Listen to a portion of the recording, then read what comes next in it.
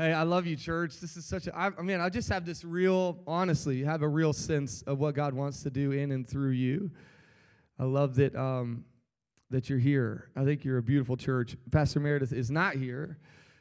I played with my children outside for far too long yesterday, and they are paying the price. And so one of them woke up with an earache. The other one was coughing like crazy, and so be praying for them. Pastor Mary could not be here. She's pretty bummed about that.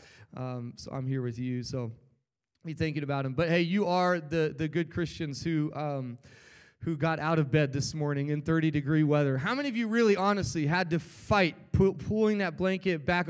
How many of you actually did it, and like the third time you're like, okay, I really got to get up? Anybody? Anyone with the, okay. That's some of you guys need to get thicker windows, I guess. But like, that's keep the heat in. Hey, I'm going to read a few verses. I want you to turn to Luke chapter 5. Luke chapter 5. We are starting a series on withdrawal and return. I keep saying series, but I kind of want to get out of that rhythm, because for me, this year really is about the patterns of Jesus. This is not just about the series that about certain topical things. In fact, last night I was telling Meredith that I feel like through what we'll do this year, we are really going to begin to disciple each other. We're going to begin to see Jesus in you, me, and us. That's the vision of this year, to see Jesus in you, me, and us, that we would begin to take a responsibility for one another. And we begin to take responsibility for seeing Jesus when we need to see the potential in one another, and to see Jesus when we need to be encouraging one another, when we need to be challenging one another. We always talk about, man, I just want to have like really life-giving relationships, and then we never bring Jesus into those relationships. When was the last time you sat down and prayed with your friends, right? And so I want to just encourage us that we're not really doing series this year. We might have a few, but we're really talking about the patterns of Jesus. Because Jesus is our pattern. He is the one who shows us what humanity, what life really looks like. That's why John, in John 1, would say that he was the life that was the light of men. He revealed to us what it looks like to live and to live fully. And so Jesus is our example in more ways than one. And so if we want to become like Jesus, we should spend time being with Jesus. And so that's kind of our push this year, that we aren't trying to be people, and don't get me wrong here, this is not this idea, one of my favorite authors, John Mark Comer, says this, that so many times we separate this and say, well, it's not about what you do, it's about who you are, except that it kind of is also about what you do. And those two things should merge. In fact, our soul begins to disintegrate when we don't integrate the things we do and the things we are. Our soul begins to fall apart when our body, mind, will, spirit don't work together in unison towards the same end. And so what happens is when my body does this, but my mind wants this, and my will is saying one other thing, we begin to feel pulled and stretched in a multitude of ways, and that's what causes us to be exhausted. It's what causes us to be tired. It's what causes us to be frustrated. The soul of our life. And so this whole year is about abiding with Jesus. We've said it a few different ways, but the idea is that we are not trying to simply achieve something through 21 days of prayer. We are trying to abide with someone. And we believe that abiding with, Jesus actually tells us, Paul tells us that the fruit of the Spirit, he actually says it like this, the works of the flesh and the fruit of the Spirit. Those two words are really different. The works of the flesh has something to do with us trying something, striving for something. The fruit of the Spirit is something where something's produced in us, where God is working in us and through us. And you might be up here for a while, Amanda, just want to let you know. Not a while. Y'all are like, oh, what? Shoot. And so I want to read Romans 12 real quick just to set us up, give you a little bit of an idea of where this came from. Romans 12, 1 through 2 says, "Therefore I urge you, brothers and sisters, in view of God's mercy, to offer your bodies as a living sacrifice, holy and pleasing to God. This is your true and proper worship. Do not conform to the pattern of this world, but be transformed by the renewing of your mind." It sounds like a pattern and renewing are at odds with one another. That if I get so well adjusted to the pattern of this world, then my mind will not be renewed in the way that God would want it to, because what he desires for us is this, that we will be able to test and approve what God's will is, his good and pleasing and perfect will. I love that trifecta, the good, the pleasing and perfect will of God is found and discerned and approved when we begin to renew our mind. That maybe the greatest issue with us achieving our purpose is not our skill set, but our mindset. Where our mind has been set in place is actually the thing hindering the skills God has set in us. I'm giving you one-liners, the same one-liners I was kind of giving a flack to earlier. But I want us to understand that so often our mind is the issue, and yet we don't adjust the patterns that actually begin to adjust our posture, and so we don't inhabit particular places the way we are called to. We don't look much like heaven because we've adjusted to the patterns of this world. But if heaven is meant to invade earth, if heaven is meant to fill earth, then we as people need to become more like Jesus. Amen? Dallas Willard, and this is a long quote, so we're going to put it on the screen. In his book, The Great Omission, Dallas Willard is one of the best when it comes to speaking towards the soul and speaking towards patterns. In fact, he's got a book called The Spirit of the Disciplines, which you would love to read, I'm sure. It says, many well-meaning people, to give an example, cannot succeed in being kind because they are too rushed. I almost don't want to read the rest of the quote. Many people cannot succeed in being kind because they are too rushed to get things done. Haste has worry, fear, and anger as close associates. It is a deadly enemy of kindness and hence of love.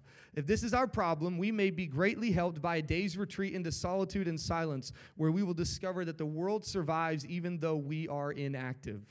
There, we might prayerfully meditate to see clearly the damage done by our unkindness and honestly compare it to what, if anything, is really gained by our hurry. We will come to understand that for the most part, our hurry is really based upon pride, self-importance, fear, lack of faith, and rarely upon the production of anything of true value for anyone. Come on, Dallas. Don't give it to us lightly. Okay, if we just keep adding weight to the bar. If we take note of and follow Jesus in what he did when he was not ministering and not teaching, we will find ourselves led and enabled to behave as he did when he was on the spot. In other words, if you'll do what he did in private, you will also do what he did in public. So many of us are striving. This is what happens in the world. We find Jesus and we run to calling. But Jesus actually didn't do that with the disciples. He brought them to himself and then brought them to community and then launched them into their calling. But there was a place of preparation. Character is formed in community, always, always. Because you don't need to be loving and kind and patient and gentle when you got nobody around you. Oh, you're talking about getting married, you better be ready to change because it happens. I'm telling you. There's a character development when you get into relationship. That's why when you shun relationship, you're actually depleting character and you're short-circuiting your calling. And you wonder why every 6 months your calling hits a ceiling because your character has stopped growing. And you need community. You need people. This is not my message. Why are y'all amening this? Because I got to get on to the next thing. But you and I, we have to be people who do what he does in private because private places leak. They always seep into the places you live. The private places, your heart and mind, the private places where you spend your time, they always, always, always seep into the public sphere. Always. You will not ever be able to avoid that. And so we try to fix all the public things. Well, that person's mad at me, so I'll just go. No. You need to deal with what's going on in your spirit. That's why we don't like silence and solitude, because when we get silent, we have to deal with ourselves. When we get undistracted, we have to deal with ourselves. And that is not always a pleasant thing. But it is one of the greatest things we could ever do. Let's read the rest of Dallas Willard's quote. The single most obvious trait of those who profess Christ but do not grow into Christ's likeness is their refusal to take the reasonable and time-tested measures for spiritual growth. I almost never meet someone in spiritual coldness, perplexity, distress, and failure who is regular in the use of those spiritual exercises that will be obvious to anyone familiar with the contents of the New Testament. Again, zing, right? It's like that's right between the eyes. That's what this is. So the patterns of Jesus for us is what is that regular rhythm? This is, and I actually do believe this. Withdrawal and return is just kind of like the tip of the spear. Withdrawal and return is like, this is the thing right here. If you will do this, if you will withdraw and return, if you will take time away to be with Jesus, you will return looking more like him. So we are to see Jesus so that we can begin to see Jesus in you, me, and us. And so these patterns, and next month, we'll talk about the pattern of temple to table. That if you lose the table, you might as well not go to the temple. And I don't mean that like some of you are like, well, I ain't going to the table, so I guess I'll stop coming to church. I mean that to simply say that it is one thing to look up here at me. It is another thing to look across the table at someone else. And it is a whole other thing to talk about Jesus while you're eating your food and making a mess. It is a whole other thing to begin to live life with people as God's beginning to develop things in us. And as we move closer to Easter, we'll talk about the pattern of death and resurrection and how all of these things build on one another. But if you are to follow Christ, you must be willing to die so that you might live. It is the pattern of the kingdom. It is the pattern of Jesus. Death and resurrection. And some of you guys should rejoice in the death and resurrection because some of that stuff needs to die and go away. There's no chance I'm getting the rest of this done. So I'm just going to tease it and say, listen, I'm not going to finish right now, but I just make it consistent. Be here. Be there Wednesday night at prayer. Be here next Sunday. Let's be people who begin to establish a pattern of showing up in the temple, in the church, and beginning to get to the table and get around people. Begin to be consistent, because Acts 1:14 says they were continually united in prayer. Acts 2:2 says suddenly there was a sound. If you want the sudden sound, you need to be continually united in prayer. If you want the sudden thing, you need the continual thing. If there's nothing continual happening, listen, the sudden things rarely should be a surprise. The sudden things should rarely be like, whoa, where did that come from? Usually, they are a continual thing that's been happening in you, me, and I, okay? All right, Luke 5, and I'm gonna read all of these verses because I want you to catch kind of a context for where we find this. And again, I'm going to shut this down a bit early, and it's my fault. I made worship go longer. But Luke chapter 5, and this isn't the only time we see it, but I'm going to read 16 verses. So for some of you, you're going to read your Bible reading for the day. I've got you hooked up. As the crowd was pressing in, that means I get 5 extra minutes, right? Because I'm taking your Bible reading and okay. Luke chapter 5, verse 1. As the crowd was pressing in on Jesus to hear God's word, he was standing by Lake Gennesaret. He saw 2 boats at the edge of the lake. The fishermen had left them and were washing their nets. He got into one of the boats, that's a bit presumptuous, which belonged to Simon, and asked him to put out a little from the land. Then he sat down and was teaching the crowds from the boat. When he had finished speaking, he said to Simon, "Put out into deep water and let down your nets for a catch." "Master, we've been fishing all night." He says, "Do it anyways." Come on. "Do it anyways, but at your word, I'll let down the nets." When they did this, they caught a great number of fish, and their nets began to tear. So they signaled to their partners in the other boat to come and help them. They came and filled both boats so full that they began to sink. It's amazing what obedience does. When Simon Peter saw this, he fell at Jesus' knees and said, "Go away from me, because I'm a sinful man." For he and all those with him were amazed at the catch of the fish they took that day. So were James and John, Zebedee's sons, who were Simon's partners. "Don't be afraid," Jesus told Simon. "From now on, you will be catching people." Then they brought the boats to land, left everything, and followed him. Verse 12, while he was in one of the towns, a man was there who had a serious skin disease all over him. He saw Jesus, fell face down, and begged him, "Lord, if you are willing, you can make me clean." Reaching out his hand, he touched him, saying, "I am willing, be made clean." And immediately the disease left him. Then he ordered him to tell no one, but go and show yourself to the priest and offer what Moses prescribed for your cleansing as a testimony to them. Okay. So we're at verse 15 and 16. So a lot of good things are happening. The crowd's pressing in on Jesus. He's teaching this incredible message. He's doing a miracle with the fish. Then he's healing a leper. And the people just keep coming and coming and coming. They keep showing up. They keep crowding in. They keep pushing him into boats. They just keep showing up. Jesus is successful. A lot of things are happening. And yet he's also a little bit busy. He's got a few things on his mind. There are a lot of people who need healing. There are a lot of people who need to hear about the kingdom. There are a lot of things going on. He's choosing his disciples. He's got all this stuff happening. He is successful. I don't know if you've ever wondered if Jesus ever got distracted or busy. But the thing about Jesus is he had a pattern, and we find it in Luke 5, verse 15 and 16. We find it in multiple other places, and several other places in the Gospels. Verse 15 says, "But the news about him spread even more, and large crowds would come together to hear him and to be healed of their sickness. Yet," this is verse 16, "yet he often withdrew to deserted places and prayed." Sometimes I think we read these verses and we read that he often withdrew to prayer and we forget the yet or the but he often withdrew. It's almost as though we don't realize that that but is there and that yet is there to show a very stark contrast as to what was happening around him. It wasn't already quiet, so he went and got more quiet. It wasn't already a slow day, so he went and got more slow. It wasn't already those things. It was because of those things that he realizes he needed to move into a place of prayer. It is because of those things. But because all this was happening, he often withdrew to pray.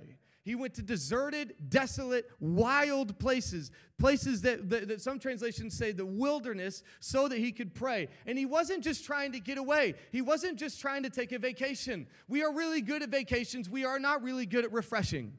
We are really good at taking a week off because we haven't taken any time off the rest of the year. We are really good at all those things. But if we would get a pattern of withdrawal, then we would return much different, much better.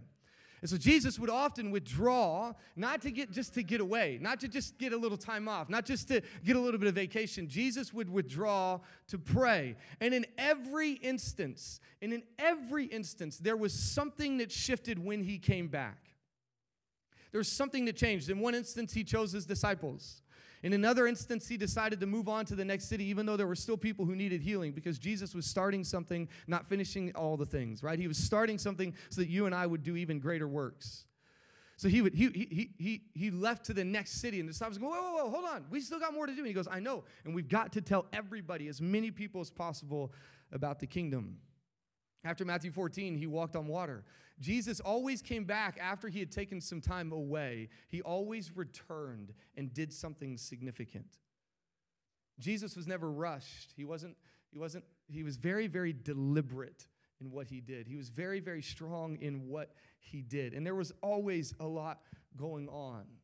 And what does it say if Jesus is our pattern, that even in the busyness and even the success of ministry and all the things that were going on with Jesus, he still found it important and a priority to withdraw so that he could return. And that's the goal of this whole pattern, is that we would withdraw to see Jesus and return looking more like him. It's why Jesus would say things like, if you've seen me, you've seen the Father. Why? Because Jesus often looked at the Father. He was, I only do things that I see the Father doing. Why? Because he was often looking upon the Father and saying, what's next? What are we doing? All right, here's it. Sometimes we just don't like to think that way, but Jesus was often in relationship with the Father so that God would begin to develop strength in him even more so. Jesus often withdrew so that he might return. This is the pattern of Jesus. If we want to see heaven on earth, we need to make sure that we are beholding heaven. That if we want to see Jesus on the earth, then we need to become more and more like Jesus. Of course, there are things that only he can do. Of course, there are things that only he will do. But it is part of this that you and I must be in partnership with him. Going all the way back to Genesis 2, there was nothing growing on the earth. Why? Because God hadn't sent the rain and man hadn't cultivated the ground. We are in partnership with heaven to bring heaven to earth. And in what you might call an attention economy, it's all the more important that you and I withdraw. It's all the more important that you and I take time away. Mark Sayers says, our life patterns have become one of the great battlegrounds of the contemporary world. You have some 20-something-year-old out in San Francisco building things so that you would stay distracted and addicted. You know, we use the line, are you exhausted because you've been running through my mind all day to try to pick up women? It doesn't work. Don't do that. But I just can't help but think that there's some kind of truth to it. And it's not the person that's running through our mind that's exhausted. It's actually the person who is always trying to keep track with the latest, greatest thing, with how the Joneses are doing, with how the person is doing, that we're checking everything and looking at everything and checking every email and checking every post and checking and that we get to the end of the day, we haven't done anything, but somehow we are exhausted. because we have been a people of partial attention, as one author says. We live in a world of partial attention. We don't give all of ourselves to one thing. And we all know what happens with partial attention. We've all been on the highway. We all know what happens when we give partial attention to something. We don't get as much out of it, and we don't see the fruit of it in the way that we should because we have not been able to give full attention to what deserves it. And withdrawal looks different for all of us. So don't get pressured into. Some of us think that if you don't do your Bible in the morning, you can't read your Bible. Well, I'll start over tomorrow because lunchtime reading Bible is not as good. Don't get pressured into some form or shape of this. I think morning time, obviously, it helps because you haven't started anything. There's nothing that's got you mad yet. You know, maybe you had a bad dream. I don't know. But morning does help. But for some of you, morning is not good. For some of you, you know, you got 4 kids at home. You're not going home and grabbing dinner and then afterwards grabbing a wine and having a Bible, grabbing your Bible and peaceful reading the Bible. You ain't doing that. That's not going to happen for you. For some of you, it's not morning because you're evil in the morning. You know, like it's not. Like you shouldn't see the Holy Spirit in the morning because you guys will be at odds. For some of you, it might be in the evening. Whatever it is, what you need to make sure of is just simply that it's consistent. I have a theory that Jesus was a night owl. So many of the things we see Jesus do, we like to say that it was early morning. What we're actually saying is it was really late. I mean, Jesus would take one moment Jesus took his disciples with him and they fell asleep while he was praying. That makes me think that it was way too early or way too late.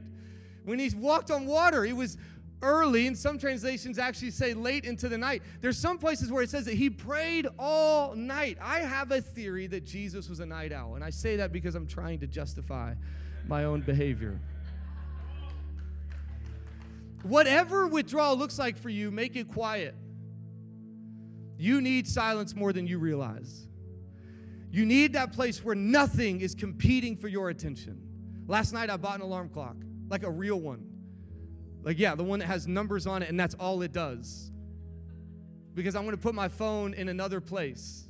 Because before I go to bed and when I wake up, I don't need to know what y'all are doing. I just want to wake up. I legit bought an alarm clock last night. It was $10. I'm going to see if it works. But whatever it looks like for you to withdraw, whatever it looks like to be quiet, alone, and focused, whatever that is, do it, and make sure that you can be consistently doing it. Be intentional about the patterns in your life. Be intentional about the things that you're doing. You will absolutely have withdrawals when you withdraw. And that's actually a good thing because that's probably the pressure point. Like, I don't have to withdraw. Some of you guys I'm doing a Daniel fast. For some of you, like withdrawing from some things is not a big deal. Like, you know, like eating broccoli is fun. Like, yeah, cool. For some of you, like, oh my God, I need a chocolate chip cookie, right? Some of us, when we withdraw to pray, all we're going to think about is the phone that we should be picking up, the phone call we should be making, the thing we should be preparing, the house we need to clean, all the stuff that come to mind. And those places are pressure points in your heart and spirit to say, hey, you need to stop. You need to trust God enough that while you're here, I'm still there and here. That I'm still working even when you're not. Even when you're not trying to fix the world, I'm still at work in the world. That I'm still going to do things even when you're not doing something. Sabbath is one of the greatest ways to remind ourselves that we trust God.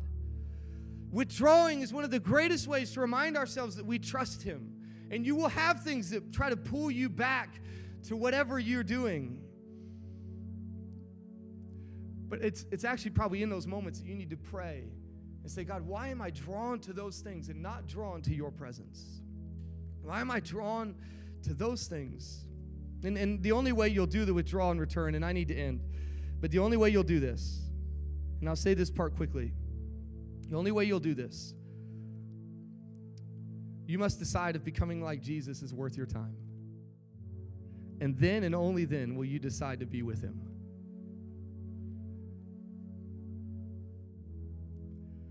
Patterns are how we worship Jesus. The rhythms of our life reveal what we worship. And so, in other words, it could be that a lack of withdrawal to be with Jesus is evidence of a lack of worship of Jesus. That's not to condemn anyone. That's to just simply remind us, who do we really serve? Who are we really after? Who are we really trying to lean into? Who do we want to look more like? Because what we give our attention to will shape our life. Now, this isn't just about withdrawing. It's also about returning. And I'm not going to spend the rest of the time. I'm going to save that for next week, what it looks like to return. Maybe today, and maybe it's a good reason I got to cut it off, because maybe for you don't need to jump to the returning just yet. For some of us today, we just need to commit ourselves to the withdrawal, to step out of whatever circle, of whatever situation, of whatever circumstance, of whatever regular pattern we have gotten so well adjusted to that we've lost out on discerning and approving the good and pleasing and perfect will of God for our life. Take a step away. Figure out with your family, what does it look like once a week to withdraw with your family?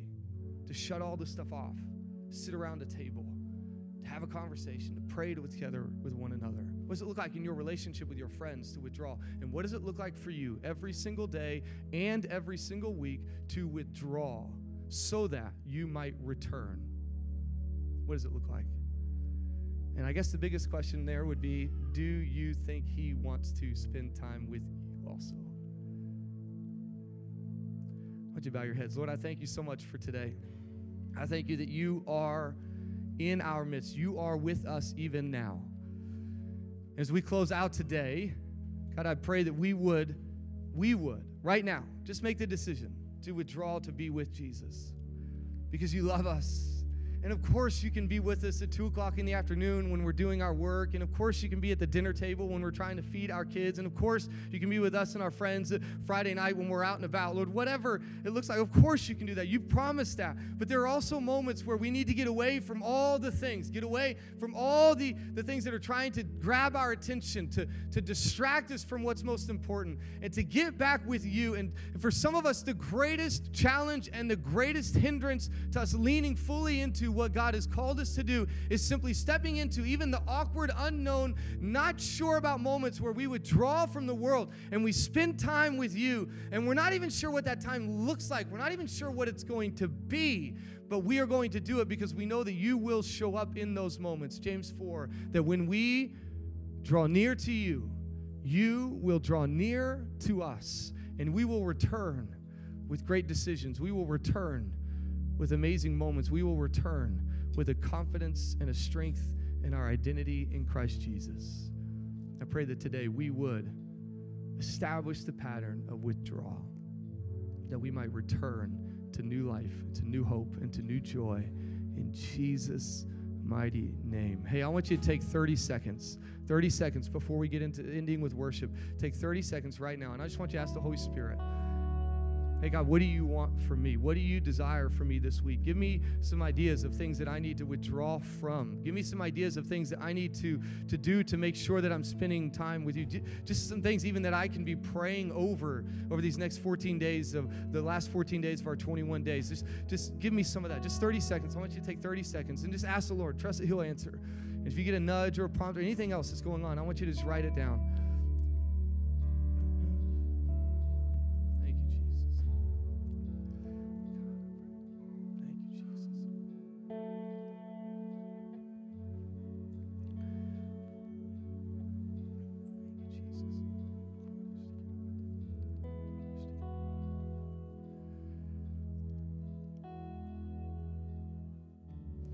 Hey, why don't you stand with me? We're going to worship together as we close. Lord, I thank you. I pray you bless every person in here today. Lord, I pray that today that the sun would rise upon them. I pray that the sun would rise on their dreams. I pray the sun would rise on their freedom. I pray that today as they give their life to you fully and completely, Lord, I pray that they put their eyes upon you. I pray that new things would begin to come into view. I pray that shadows would lift because the sun would shine. And I pray that they would walk out of this place becoming more and more like Jesus. They would walk onto the streets that they work on, the streets that they live on, the streets that they play on. Lord, I pray that you would begin to work in them and they would look like Jesus wherever they go, whenever they go, however they go, because they have withdrawn to see you. I thank you for it. In Jesus' name we pray. Amen. Let's worship together.